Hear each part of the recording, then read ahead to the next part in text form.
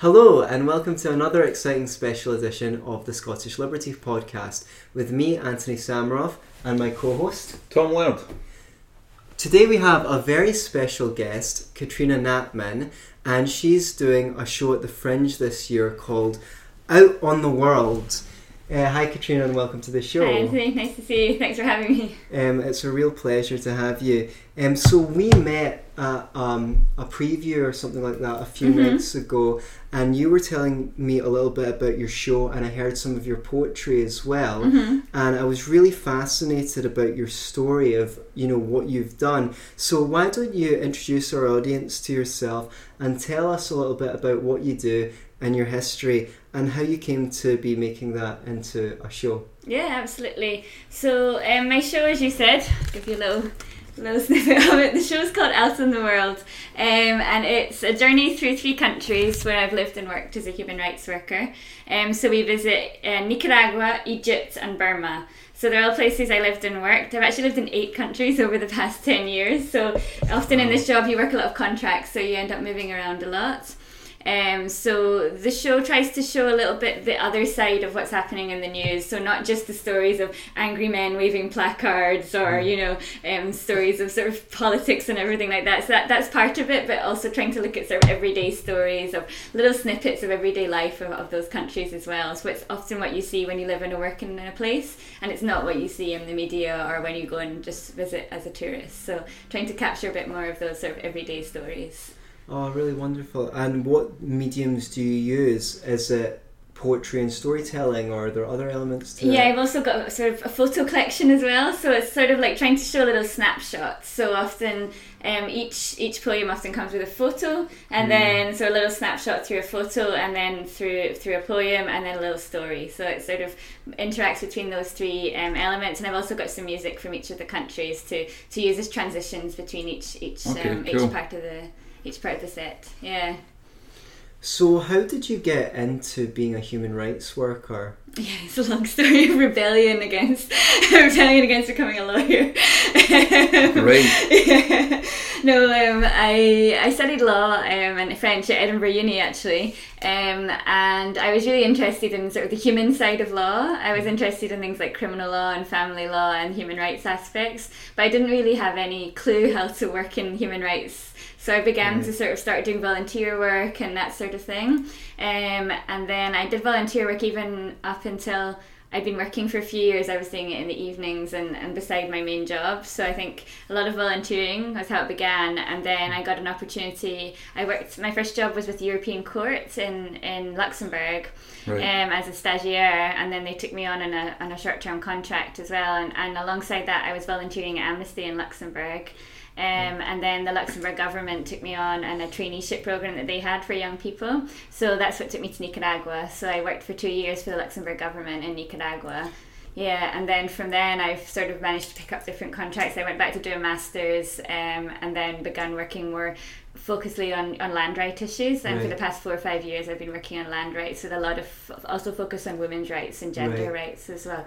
Okay. And women's rights to land. Yeah, women's rights to land is my particular focus I've been working on for the past few years. Yeah. And is there an imbalance in many countries that you've visited in terms of what rights people have to land according to their gender? Yes, yeah, I would say absolutely. Yeah. Where I work most on this is in Myanmar or Burma.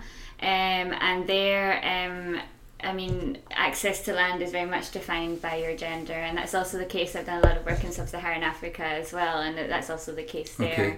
Yeah. Is that codified in these countries? Is that codified in law, or is it traditional? I mean, is there anything, for example, if I'm an elder of a tribe or I'm just a patriarch of a family, is there anything in the law that would prevent me from passing on my land to my female issue, or is it just a traditional thing? So there's like a sort of gap, but there's sort of 2 levels of it. So there's the statutory law or the national law, and then there's customary systems and customary practice. And very often, in most of Sub-Saharan Africa, in the statutory law, There's provisions for gender equality in decision making around land, sometimes for land specifically, but sometimes for decision making more broadly within the country. But then at the customary level, the customary practice level, it's that men are the ones who look after land, and that's where the discrimination is more likely to happen. In Burma, it's quite similar. In Burma, there's not been a whole lot of legislation on land because the country's been under military control for so long. A lot of there's a lot of legislation on land, but often it dates back from the colonial period, or they're more like laws relating to land confiscations. So a lot of recent laws have been created, but they don't really have a lot of gender equality provisions in them. The most recent piece of law on Burma is called the National Land Use Policy, so it's an umbrella policy which covers land in the country. It does have gender equality provisions in it, but it's not really, it was only properly, when was it published? I think in March this year. So it's quite new, and it's not really been properly implemented, and it was created by the previous government, so the transition government in Burma, and then of course Aung San Suu Kyi's party was elected in November last year, so it's unclear whether her party is going to take that piece of law over and use it, or whether they're going to create their own policy. So there's a lot of transition happening in Myanmar right now, so it's quite unclear whether what's exactly going to happen there. But there again, it's women often don't have access to their land, or women.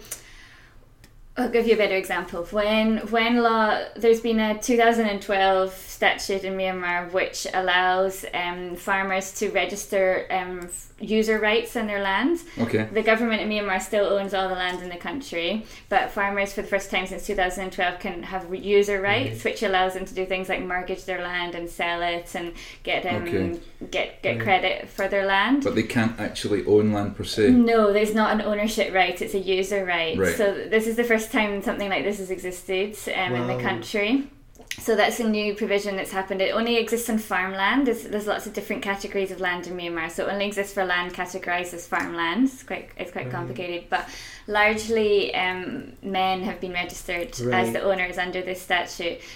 So that means women, although traditionally they use the land and they're farming that land, they're not getting the piece of paper with their name on it necessarily for that piece of land, because the man is considered the head of the household according to tradition and practice.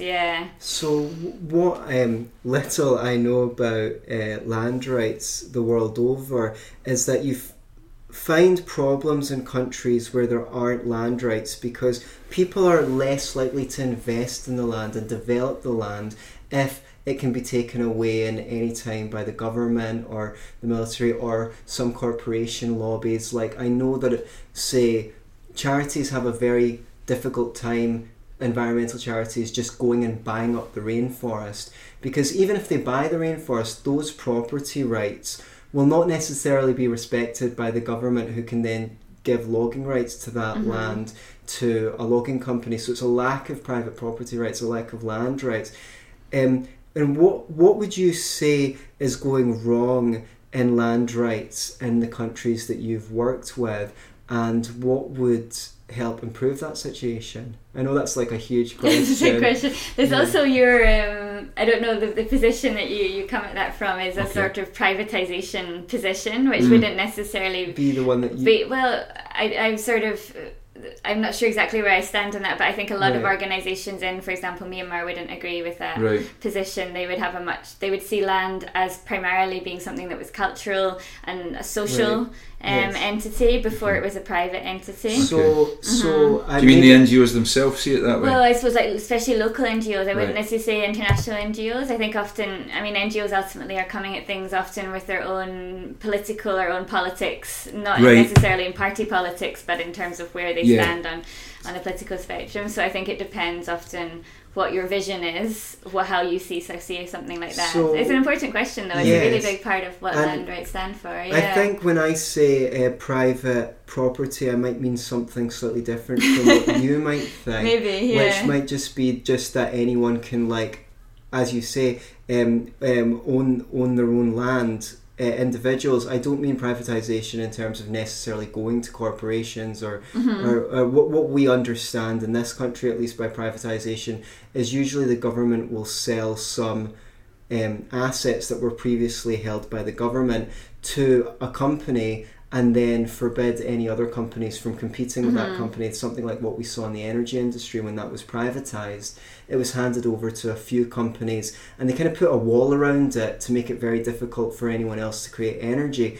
Simply what I mean by sort of private property rights is the same way that I might be able to buy this flat from my landlord and from our political point of view, we believe in something called homesteading, which is if you mix your labour with the land, if you're the farmer and you cultivate that land in a way, well, that's how you ought to be able to claim ownership for that land because you mixed the labour from the land. When we had in this country things like the Highland clearances and things like that were conducted by aristocrats against probably the farmers who'd properly homesteaded the land and should have traditionally been entitled to land rights. Do you think that's more congruent with your point of view, or do you take a different position on that?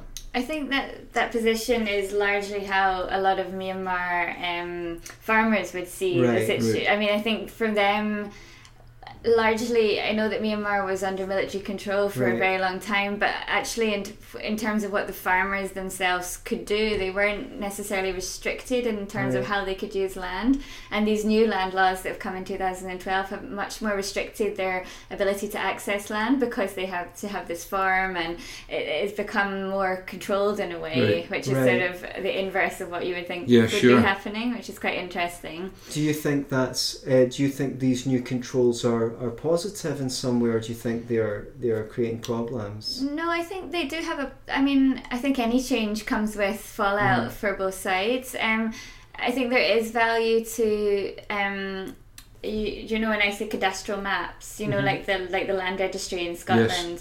In Myanmar, the cadastral maps date from 1940, around 1936, 1940. So there haven't really been any proper planning and surveys done of the land in Myanmar and who owns it since really the British were in control of the country.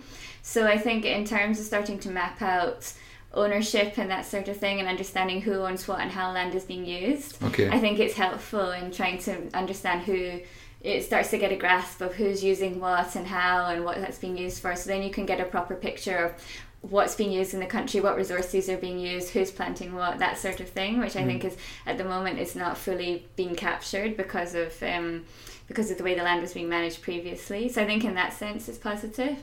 I guess I have mixed feelings about individual ownership rights. I think in some senses they're positive. They give people the opportunity to choose how they use their land and whether they want to buy it or sell it or buy more land and all the rest of all that sort of accompanying rights that come with it. I think that's positive. It allows farmers to gain credit on their land. At the moment that isn't working very well in Myanmar, but if that was possible, I think that would be a positive thing. But I think it does also create a culture, a very individualistic culture, and that's not what culturally is sort of in the surrounding ambient in Myanmar. It's much more a communal society, and that's the way the mindset's set up. So I think that's something to consider. Would as well. they?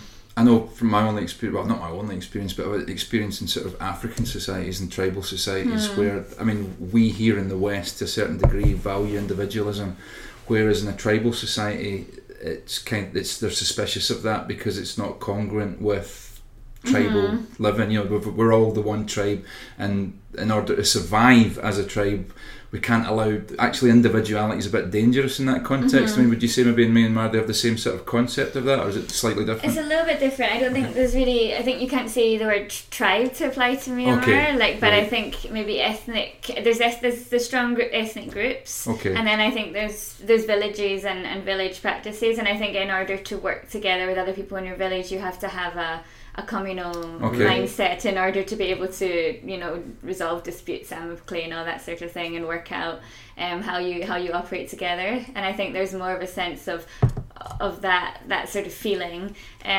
So I think often, I don't know, I'm a little bit wary of any. I would also be very wary of a sort of large sort of massively applied system which encourage sort of customary practice or communal practice as well. I think often from a central planning point of view. I think a lot of these things a lot of large scale planning like that doesn't always consider the individual cases and how people interact with that. So I think they often both have the tendency to cause problems on the ground. I mean, two good examples of that would probably be China with a Great Leap Forward, and maybe Pol Pot in Cambodia, where they tried to centrally plan an agrarian economy, and it just was a complete disaster. It didn't work. I heard a stat like in the Soviet Union there was about 5 or 6% of land that was actually allowed to be privately owned. I don't know if that's the word you'd use for it in a communist system, but that land actually produced 25% of the agricultural produce. So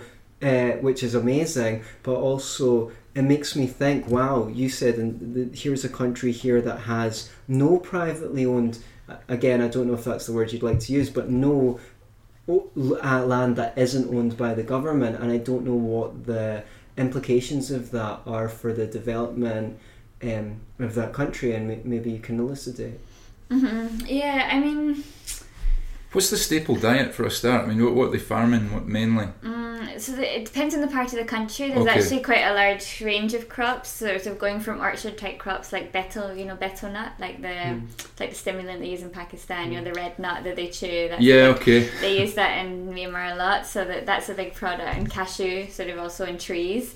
But then they grow a lot of fruits and vegetables as well in certain parts of the country, like chilies, watermelons, pomelo, if you know what that is. It's like a big grapefruit. And then also a lot of rice. Rice would be the number one. And then a lot of beans in certain parts of the country. And are they grown commercially? Is it full scale, or is it just generally small? I mean, there tend to be small plots, but they are grown for they're largely grown as cash crops. They're not really grown as subsistence. Right. I mean, some would be used for subsistence, but a lot of people sell their products then. But usually they sell them onto local brokers at a local market, or they sell them on a sort of smaller scale locally, and then maybe it gets used nationally more than anything. I don't think a large amount of it's sold for export. Yeah. So it's sort of, I think also because it's not a country that's had a lot of international dealing up until now, so it's been pretty much closed off. And I work on a rubber project as well in one area, so it's also smallholder rubber farming. How did rubber get? I mean, but that's not. It's not that native. Was centrally planned. They decided, because rubber, I think about 10 years ago or so, rubber was doing really well in the international market, so the government decided to implement rubber plantations in certain parts of the country. But now, of course, rubber price is a lot lower. So it takes about 7 years for rubber to mature. So before you actually get the benefit from the crop, then the price it's a bit of a tricky crop. Quite a risk. It's quite a risk, it's a big crop. And to kind of like put your to invest in that kind of 7-year plan, that's quite risky, and it kind of reminds me of what Keynes, the economist, believed about like private investment, where the market's too unpredictable for private investment, because if you're going to build this steel mill that's going to be served, you can't predict 20-30 years in the future, so the government's going to have to invest in that. And the government in this case didn't invest in a 7-year plan for rubber. Also, obviously, Venezuela has been heavily dependent on oil, and now that oil prices have plummeted, it's been a real humanitarian disaster over there, which is really sad. But I digress. No, but I think it's important. It's important to understand, I think, how much sort of small farmers like that invest in one product because they think the market is doing well, and then if the market price drops due to, for example, I used to work in Nicaragua, and there the coffee farming, when the coffee markets crashed, there was a huge impact for the small holding farmers, especially sort of ones who didn't have land, who were labourers on farms. They were severely hit by crashes in the international market, and it was to do with schemes in other countries, like say in Africa, to grow more coffee. So the market, there was more supply in the market, so Nicaraguan coffee, the demand for Nicaraguan coffee went down, and then that has an impact on families, actually. Do you know, like individual small holding farmers, because they're the ones who are trading in that they usually only have one commodity that they're trading in, and that makes them very vulnerable to changes in the markets. Can I just ask you, can I get back to the show just for a Please, second? You've been doing the show how long now? This will be my 6th day today. Okay, Yeah. and what's the audience reaction? First of all, what's the demographic? Is it random, or is there any particular demographic to the audience? I think it's I've had quite a range of people in. I've had sort of old people, young people, sort of everyone in between. Okay. So I'd say I've had quite a good range of different people. And what's the reaction been so far? I've had really positive feedback actually from people Good. who've come to see it. I've had sort of one girl told me she made her cry. I think in a nice way. Right. And other people were just been really interested in finding out things about, I suppose, aspects of these countries that you don't always hear about, or sort of in the Egyptian part of the show, for example, I talk a bit about how I found the Egyptians so engaging and so funny when I lived with them, and when you see them on the news, they're always waving placards and looking very angry. And I think it's just sort of, I think people kind of enjoy hearing those stories. Yes. And hearing the poems that I use are often quite visual, so there's a lot of different images from those countries as well. So I try and give a sort of flavour of place and time and all those. Do you think the lousy weather is helping the audience figures at all? I don't know if it's helping actually, because people are not necessarily wanting to come out. But I do. That was my pitch yesterday when I was flying. Get out of the rain. Yeah. So would you like to share one of your poems with please us do. now? Yeah, of course. I'm not sure where I should share from, or what would be a good theme. I'm just having to rethink. Anything you like. So we've got Nicaragua, Egypt, and Burma. We'll go for a Burmese one. Maybe. Burmese one, yeah. So, okay, I'll do the first one. Maybe I'll do. Trying to think. I've got one that's about Myanmar when I first arrived there, and that's it talks a bit about the changes in the country, a little bit of unrest at that time.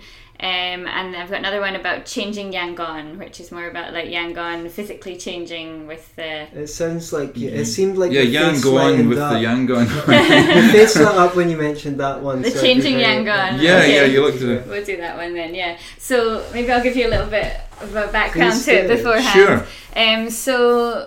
And Myanmar in the news, as you know, the politics is changing in Myanmar at the moment, but the sort of most physical evidence you see of that is in the city of Yangon and in a few other sort of more developed parts of the country, where you see new shopping malls appearing all of a sudden. You also see a lot of new international restaurants. For example, I think there's now two or three KFCs in Myanmar. There didn't used to be any of those. Right. There's no Starbucks or McDonald's yet.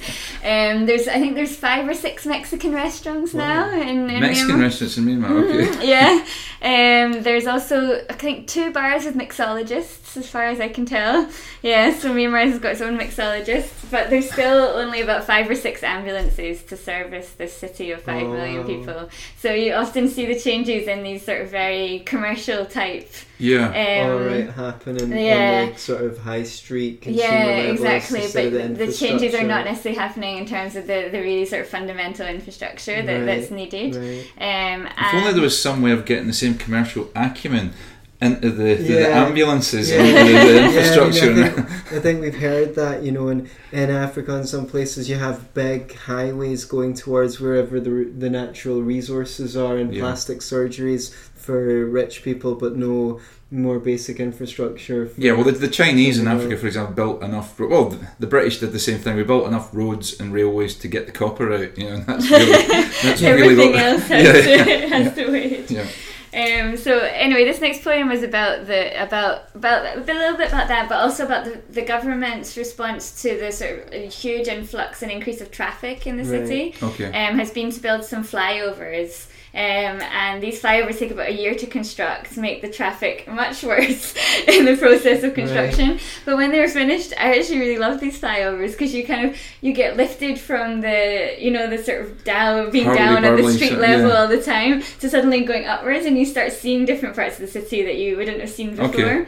So that was what inspired the poem. Yeah. Super. Will I do it to you or to the camera, or both? Please do it to the audience. Do it to the audience. Okay. We'll listen intently. Okay, great.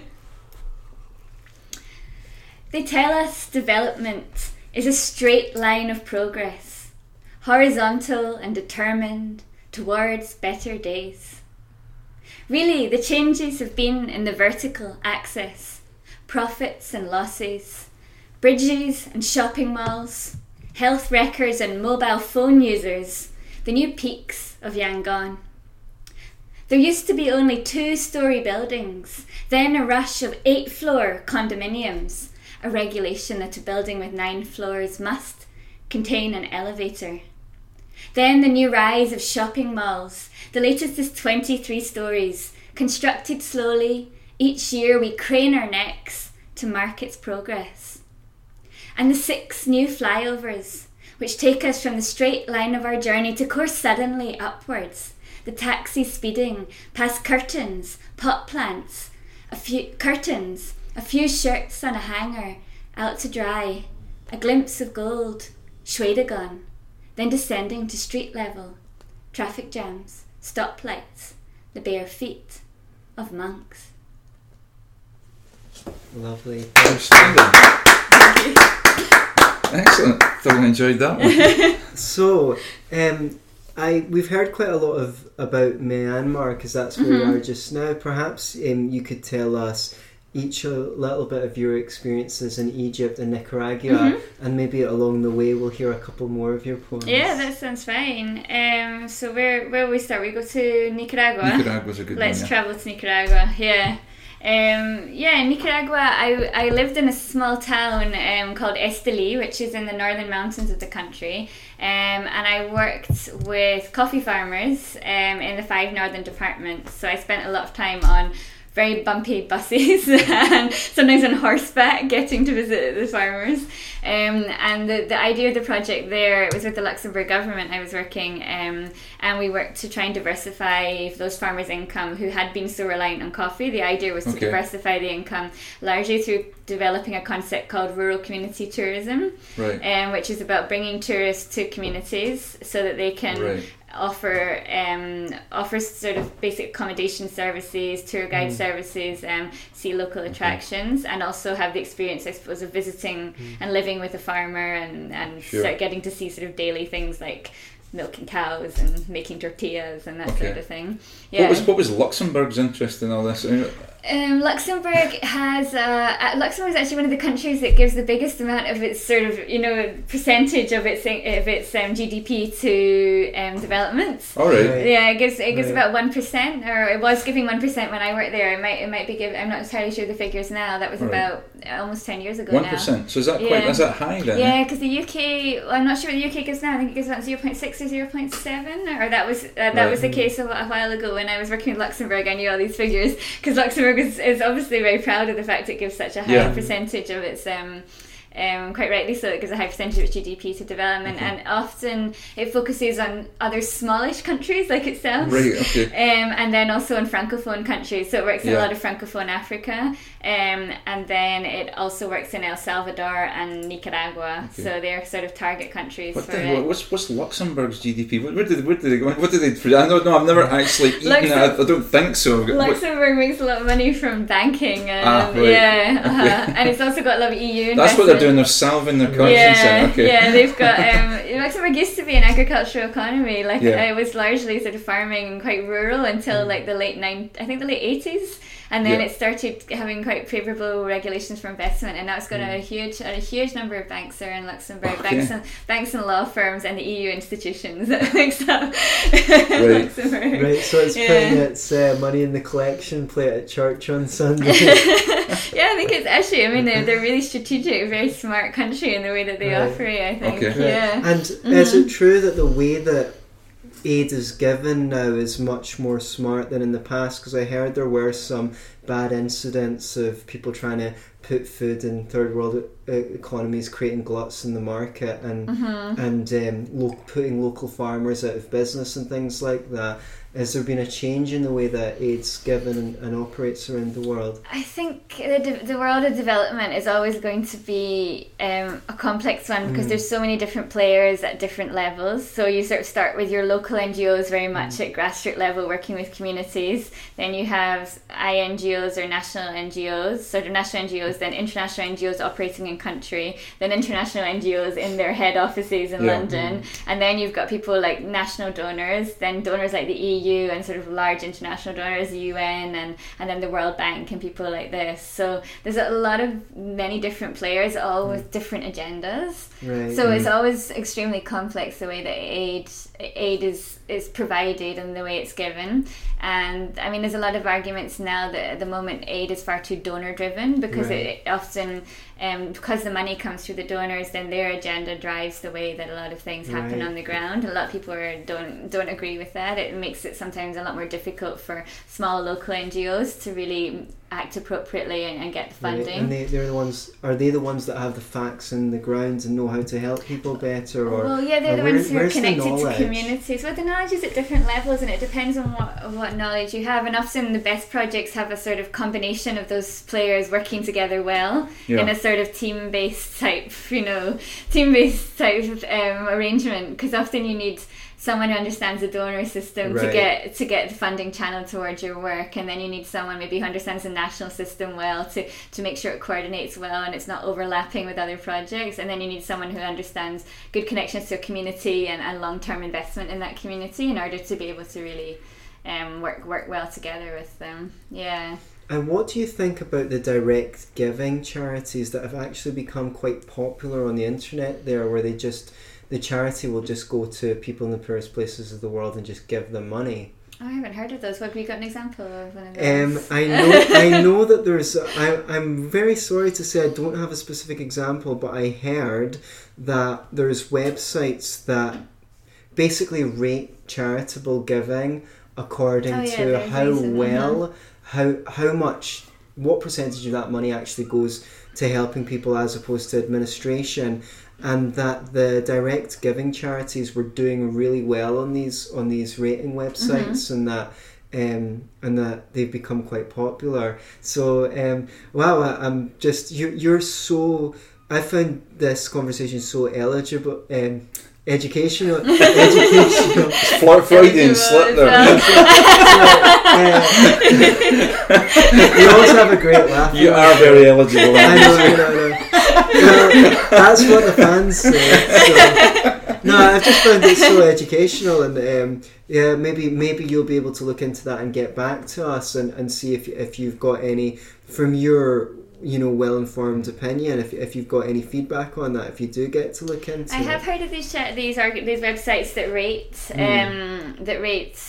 I suppose, I think they rate how much money goes towards actual projects and how much goes towards staff costs and admin costs and that kind of thing. Because I mean, I think it's difficult though. I think charities do have, I mean, they are under a lot of pressure, a lot of charitable organisations, to raise funds to keep the system going. So they do need to put a percentage of their income into fundraising. I think the danger is when you have ones, I think around Darfur there were quite a lot of NGOs that were basically just publicity machines, that they were raising money to raise awareness about Darfur. So they were having all these posters of, poor looking children from Darfur up on walls, and people had to give money, and then that money was going towards creating more posters, and that sort of thing is not very helpful. We want to see people's standards of living improving. Exactly. I mean, how do you feel about I've heard it said that in a lot of these countries, whether it be Africa, whether it be Asia, a lot of the local population say, and other commentators have said, look, people don't need aid, they need trade. They need to be able to trade their goods to the Western world. That's what would improve their standard of living, no end, rather than aid. Is there any truth in that? How do you see that? I mean, now that we're out, we've done the Brexit thing. I mean, one of the things with being part of Europe is we couldn't actually trade with these people properly because there's so many embargoes and tariffs. Whereas now, I think we have a perfect opportunity to trade with these people properly, buy their goods, buy their coffee directly, and and improve their standard of living. But I don't know how. You were on the ground, so I don't know how you feel about that. Yeah, I mean, I think ultimately, like, my job, I'm only useful in my job if I understand that I'm trying to make myself out of business, if that makes sense. If I keep trying to self-perpetuate my presence in these places, or keep trying to self-perpetuate the idea that I'm important in this equation, then I think I'm not doing my job properly. Yes, I'm a therapist, so I very much understand. If I do my job well, I'm making myself redundant. Yeah, exactly. So you have to. I think you do have to have that mindset of like don't need to be here forever, and how can I help people in these countries to be really making the best contribution that they can make. But at the same time, everything that you deal with in development, you tend to work on a sort of project basis, and you can focus in on that project. But then, of course, when you look at that project in the broader context, you're caught up in all these things to do with, when you look at gender, it's always to do with traditions, culture, law, all these sort of very hard embedded issues that are not going to be solved overnight. Okay. Yeah. And then when you look at things like coffee farming and other things like that, you're embedded in the whole world of global trade. And that's, again, is something that can't be solved easily or quickly. But I do think ultimately, like, the world of aid is helpful to an extent, but I think real change, I think I also seen this in my own life. Change only really happens when you take control yourself of what your circumstances and what needs to be done to make your life better. Yeah. And then I think aid is at its best when it's supporting someone to achieve that. Do you know, when they're already feeling empowered and feeling able to make a change. Wonderful. So I think often the way that aid is sold in Scotland or in the West in general is this idea of, we're going in to save these people. I don't think that idea is helpful at all, and I don't think it creates a good environment. Have you heard of the kind of one laptop per child kind of thing? No, this is weird. I don't know where that came from, but I'm sure I'd heard Dominic Frisby talking about it before. Yeah. There was a scheme that they had in Africa where they decided, okay, we're going to give each child a laptop computer. And it was astoundingly successful. Without any training, without anything. These kids worked out how to use the laptops, and the kids who worked out how to use the laptops showed the other kids how to work the laptops, and they were going online, they were teaching themselves things, and it was like an incredible self-learning process that just burgeoned through just giving laptops to kids. So I mean that's I suppose an example of aid that would actually work and encourage that kind of self-development. I think even you don't even need a laptop. I think mobile technology has been hugely influential in changing the way that people have access to information. And Myanmar, in Myanmar in 2012 when I arrived, a SIM card cost about $200 or $300. Really? In 2014, that changed to $1.50. Wow. And so now the whole, not the whole country, but a huge percentage of people now have access to mobile phone technology, which they didn't have before. And you see now, you now see people at market stalls, sitting with their phones. And Facebook has become enormously popular there. So a lot of people get a lot of information through Facebook news feeds. Wonderful. Farmers as well and things. They look up things on Facebook news Something feeds. Simple as like weather reports online could be incredibly helpful for farmers. No, exactly. Or having access to crop prices, market prices, and that sort of thing. Which day is a good day to sell? Which is a good day to buy? That sort of thing can make a big difference. So I think things like that do empower people because they have access to knowledge and information through. What was the most stark difference? I mean, did you go from Myanmar to Nicaragua, or was it? No, so I was in Nicaragua. Then I was in Europe for a couple of years because I got quite sick. Actually, when I was in Nicaragua with a lot of bacteria and things. I got a lot of parasites in my intestines. So I was in Europe for a little bit, and then after that I went to Egypt, and then I had a couple of months in Europe, but then I went on to Myanmar after Egypt. Yeah. So tell us a story from your experiences in Nicaragua, and then let's hear another one of your poems. Okay, great. What will I tell you about Nicaragua? Maybe I'll tell you the thing that most impressed me about Nicaragua, and that was really its people. It's a country you've probably heard about through the revolution. In 1979, they overthrew their dictator, and then they turned into this. Then the Sandinista party took power. Daniel Ortega. Is he back in now? He came back. Right? So he was in power in the 1980s. And then they had a Contra war with the United States, which was really like a sort of satellite Soviet Cold War type war, and was also a war between two factions within Nicaragua. The country was sort of left quite poor and just exhausted, I think, by the end of it, because they've had about 10 years of revolution and then 10 years of war, and then they didn't have very much fights left in them, I think. So peace was declared, and then in 1990 they had the first democratic elections, I like the idea of peace being declared. Peace was declared. People were just like, this is enough. Enough of this shit. Okay. And then from then until 2006, the Liberal Party was in control of Nicaragua, so it had much more kind of pro-US, I suppose, pro-trade policies, that kind of thing. So is that liberal as in more classically liberal, or is it neoliberal, or is it... I'd say kind of, I don't know quite, where liberal meets capitalism, that sort of line. Okay, so more free market kind of approach to things, They're kind of a bit more free market and a bit more, I mean, I suppose it's hard to equate them with something like the Conservatives or something like that, but I suppose if you think of the Sandinistas, they're very left-wing, aren't they? So I suppose the rhetoric of the Liberals is a little bit more right than that, but I wouldn't really say they're as far right as in the UK. That kind of thing. Right, so maybe classically liberal, or at least that's what they claim to be. Yeah, and then 2006 Ortega came back and he's been in power since then, and he's still, I think he's vying for another term now as well. Yeah, so he's been in power, I think. Is he popular?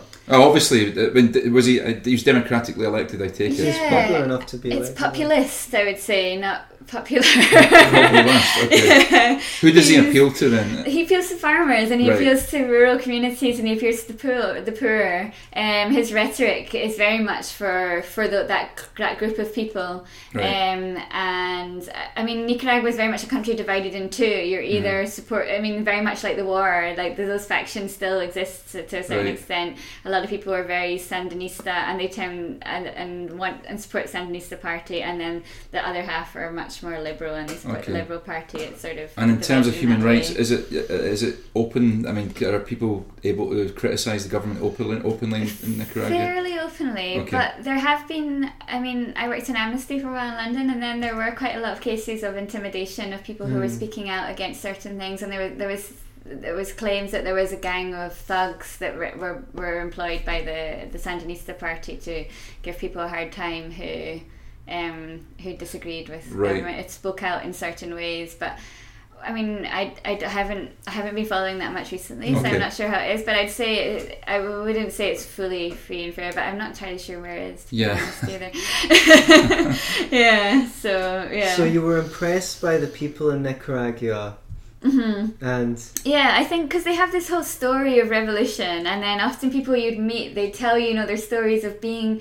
Often they were sent. A lot of my colleagues. Are they very upbeat people? Would you think? Yeah, they're funny. They have a lot of jokes, and they like to go out and dance, and they like to go and laugh, and they like to tell stories, and they tend to be quite big characters. But they often have, I suppose, quite difficult lives of trying to survive. And they've often a lot of colleagues I worked with, there was bigotry recruitment into the government army when the Contra War began in the 1980s. So a lot of people were, when they were 17 or 18, had to go into the hills and fight. So they all had these stories of fighting in the Sandinista armies, or fight, just sort of having these. Like one guy I worked with, I always remember he ate his food so fast. He'd eat his food like this, and it was from that time when he had to eat his food really, really quickly. I can totally relate to that. I was in the army, and after I came out of the army, like my wife used to say to me, "Why did you eat?" I was like, "Eat one arm round the plate in case somebody was going to take it away from me." Like, I always remember watching him eat, and I was just like, "How can you eat that quickly?" And he was like, "Oh, we were in the, when we were standing, in the mountains, you had to eat your food then. Otherwise you might not get another chance to eat it." So I don't know, there was something really warm about the Nicaraguans. The country is quite, I'd say it's the country with the least infrastructure where I've lived. They've not got very many sort of paved roads, and it's not very built up. I mean, Myanmar is much more built up and developed. Really? That's surprising. Yeah, than Nicaragua. I mean, Nicaragua is a very small country. Its main income is from coffee or tourism. So the sort of national... Was there any infrastructure there to start with it before the long war? And it got destroyed, or was it just never there to start with? There was sort of colonial infrastructure that was destroyed in an earthquake in the 1970s, I think, if I remember correctly. So there was sort of a lot of buildings and things that got destroyed in Managua, which is the capital. But I guess I think there's just been the revolution, the war, and then just not much chance to get things back on track. And then I mean, a lot of the national income is from coffee, and then there's a lot of corruption as well, and all that just doesn't stem to building, it's not conducive, a lot more infrastructure. But within that, like, I think if you just look at the country sort of on face value, you maybe don't see a very lot. But once you get to know the stories of the people and the sort of history behind it, it becomes quite a fascinating place. So I think that's sort of what struck me most about Nicaragua, all these people. This guy, actually, if I can show you on my poster, absolutely. He lived in a national park called Reserva de Tisay, which was quite near Esteli, where I live. Okay, I'll just take one and have a look. Yeah, have a wee look. And so you can see he's showing us one of his pictures here, but he'd actually carved onto the rock face of this park this whole sculpture, which included elephants, women, I can't remember, was it Eiffel? No, I think it was the Empire State Building. He sort of carved all this into the mountains of this park. It was amazing. Potentially Vandal, but I mean, he created this whole enormous rock face. He must have spent years just carving into this rock. So there's always people with stories like this, that were really interesting people. Yeah, so good stuff. Yeah, that's Nicaragua.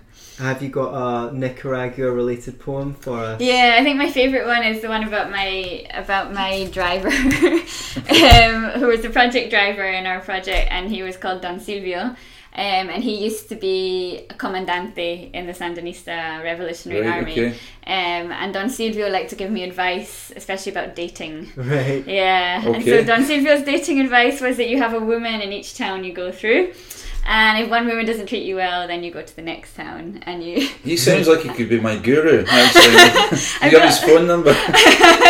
Yeah, I'm still in contact with him through other people. Was he working Was that dating advice for you? Well, I think that was for me as well. Like, so I think you were meant to have a gentleman? Yeah, well, he wasn't very... Yeah, he liked the idea of having, options. Options. Yeah. Was he trying to turn you into one of these options or doing I'm not entirely sure. But he didn't succeed anyway. I think he enjoyed telling me about how to have options more than anything. He liked being this sort of fountain of knowledge. Yeah. No, he was great fun. I liked hanging out with Don Silvio a lot. Yeah, but anyway, he inspired this poem, but also because he was this very strong Sandinista and he loved the president Ortega. Right. He inspired a poem that sort of began linking all these different issues in Nicaragua together. Will I do that for you now? Yeah, absolutely. Yeah. Okay, here goes.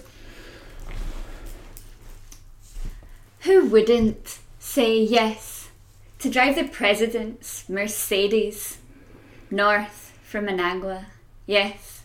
South from Managua? Yes. A smooth drive. If you didn't snore in the back seat, might seem yours, this Mercedes. Maybe yes. Maybe no. You have seen this whole country, the rough back roads, the stretch of new carretera. In each new town, you have a different mujer. Exotic or plain, gorda or guapa. She offers you her local ways. Yes. In Jinotega, she is hollow, a black clay jug. In Tipitapa, she bites for a ride. Dámelo! In Matagalpa, she is painted like a bow, her mouth shaped like a no. ¿Cuándo estaremos solos? When will we be alone? She wants to know.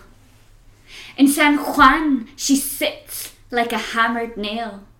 You pour your own coffee, roll your own tortilla, and wait for her to ask in her hard voice, ¿Y este presidente?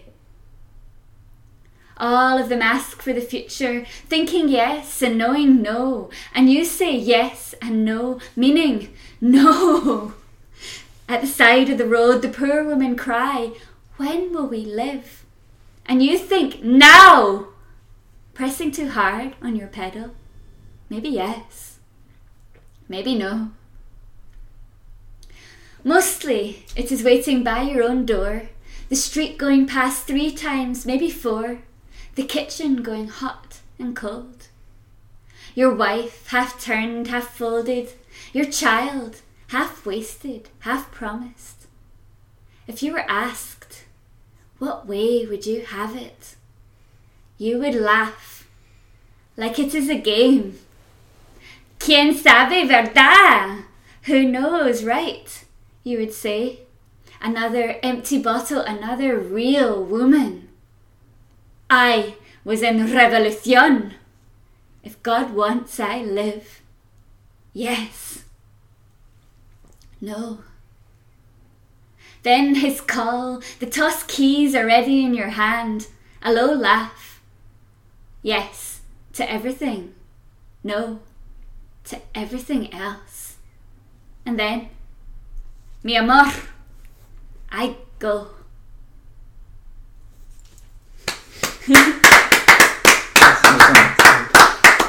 Complete with authentic Nicaraguan there we go, Spanish. Nicaraguan Spanish. Superb. I can't help but get the Nicaraguan Spanish. It's wonderful. So I think finally you'll have to take us to Egypt. To Egypt, yeah, let's visit Egypt. So I lived in Egypt about a year after the famous revolution.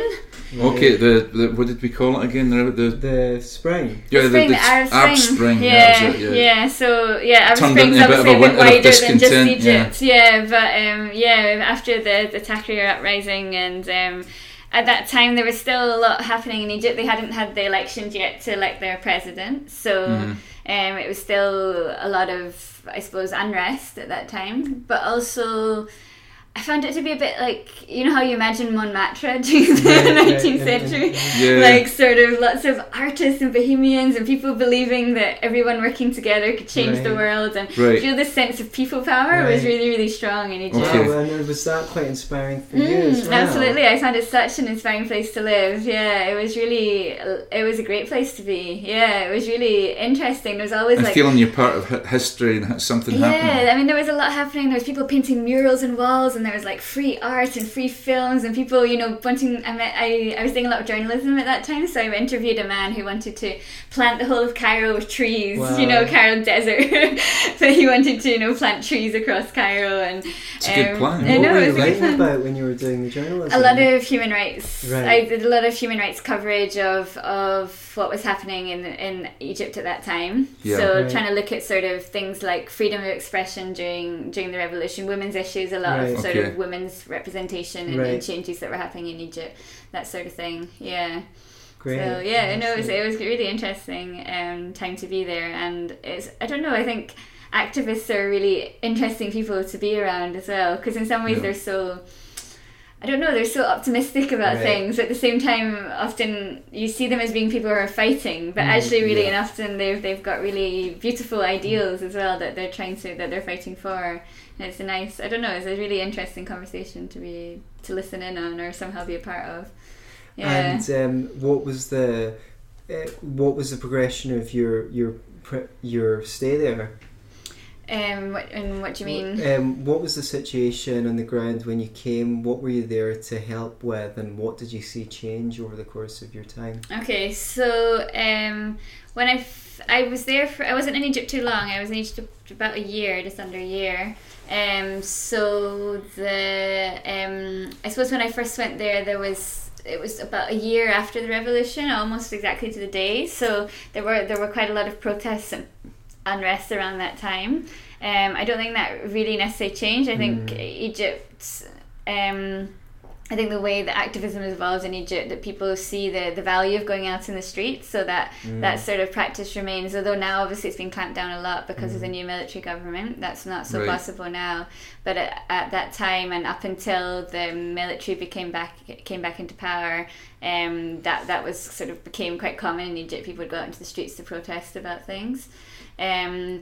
When I left after Morsi was elected, so I was sort of witnessing the whole election unfold, and then when Morsi, not long after Morsi was elected, I left, and I left because I suppose what I was working on in Egypt was a lot of sort of short-term contracts and short-term work, and it was just a country that for personal reasons I really wanted to go and live in. Not so much to do with the revolution, though it was so great to be part of the revolution. It was a place that I felt I'd read a lot about, I'd been involved in a lot in various aspects of my life, and I just wanted to go and live there for a while. So I worked in a lot of short-term contracts, but then I got offered the longer-term job in Myanmar, so that's what I decided to leave and go Okay. and do something more long term. Yeah, Right. but I Not still because got. you were finished in Egypt, because you liked Egypt, but because it was a big opportunity. It was a big opportunity to go and work in Asia, and I was also focusing on land rights, which I was so interested in. So I really wanted to go and do the job in Myanmar. But I still got a huge affection for the Middle East. I'd love to go back to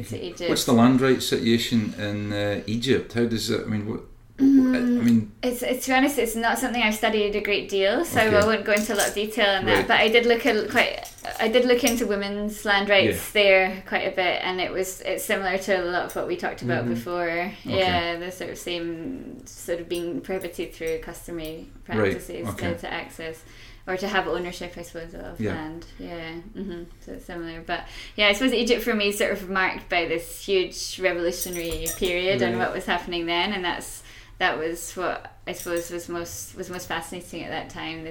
This change and all the different voices within that change and how they came about. And a lot of people are saying that the revolution in Egypt's not over. Right. It's just going through a short sort of phase, which involves unfortunately a lot of military crackdown and police presence, and that it will go into another phase where people will come back again.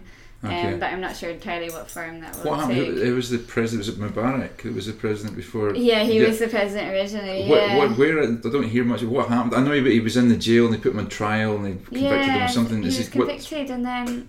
Actually, I have to check that out. I'm not sure what happened after that. There's kind of there's not much. He was convicted when I was there actually, Yeah. and then I'm not sure. I didn't follow that story afterwards. Yeah, Well, exactly. Too much other stuff was happening. There were new presidents. One for amnesty there. And find out what happened to Mubarak. Yeah.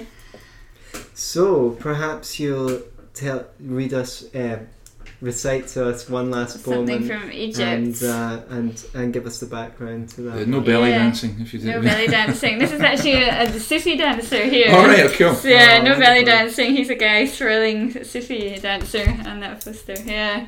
Let me think. What will I give you from Egypt? So in Egypt we've got some gender equality poems, and we've got a poem about the Egyptian language, the way they use one word in Arabic that kind of fascinates me, and then a poem about, I suppose, a little bit about the revolution, little snapshots from the revolution. Your choice, Mr. Samra. The one about the language really appeals. They all sound great, and if you want to see the rest, the rest of them, you'll know to find Katrina's show at Opium Bar on Cowgate.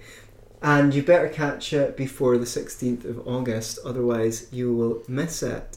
So please give us one last poem. So do you want the one about language? Yeah, that sounds fascinating. Okay, so the one about language is about this word khalas. Okay. Again, sorry? Khalas. It's a gazoon type. Okay. Yeah, it's like starts with like loch, like gloch and stuff. It starts with that, which is quite hard actually to do when you're used to saying at the end of a sentence. So loch, so khalas. And that word means in Arabic it means a bit like whatever, do you know, like it's done, it's finished, I don't care, it's over. Right. It's very much a sort of cathartic release. I like it much more than the English word because it's much more cathartic, it's much more of a release. Yeah. So it's better than meh as well. Exactly. I liked a lot the way the Egyptians spoke. They're very funny people. They made a lot of jokes and a lot of sort of witty things. But this for me was particularly amusing, just the way they used this word. And so I wrote a poem based on it. Yeah. Let's have you. Cool. Moscow came over the Nile today, like a new sort of winter, breathing truth down hot necks. I would have called you, he says. And he would have, but he didn't. And so khalas. Here God is remembered. He's there in the road, in the shivering river, and in the wild air of African winter. I would have come with you, she says. And she means it, but she didn't. And so khalas. So onwards, through the southern bends of the city, to the round cracked toes of women who are whole in their whole lives, where they bloom like flowers, crack like thumbs, and lick their tongues, sweet as dates, over their words. You would have come before, she whispers, and you would have, but you didn't, and so khalas. Hooray! So not only the first woman in the Scottish Liberty podcast, but the first poet as well. Oh really? Yeah, they're breaking all the rules. Oh, there you go. So, is there anything you'd like to express before we wrap up for today? No, I think, I mean, obviously you've only got a few days left to see it, but if you've got time, come on the rest of the journey. We visit 3 continents in 1 hour. We gather a lot of air miles. And it's been a nice way for me to share some of my experiences back home in Scotland, of all these different places I've lived and worked. So I'd love to see you all there. Well, thanks for sharing it with us as well. Yeah. Thank you for sharing your poems, your experiences, and also the knowledge, and it's been very educational as well as really just enjoyable to sit down and have a chat and laugh with you. So thanks very much for coming on the Scottish Liberty podcast, and hopefully look forward to getting up to your show. Thanks for having me, guys. You're welcome. Take care. Thank you. Thank you. It's a wrap. It's a wrap.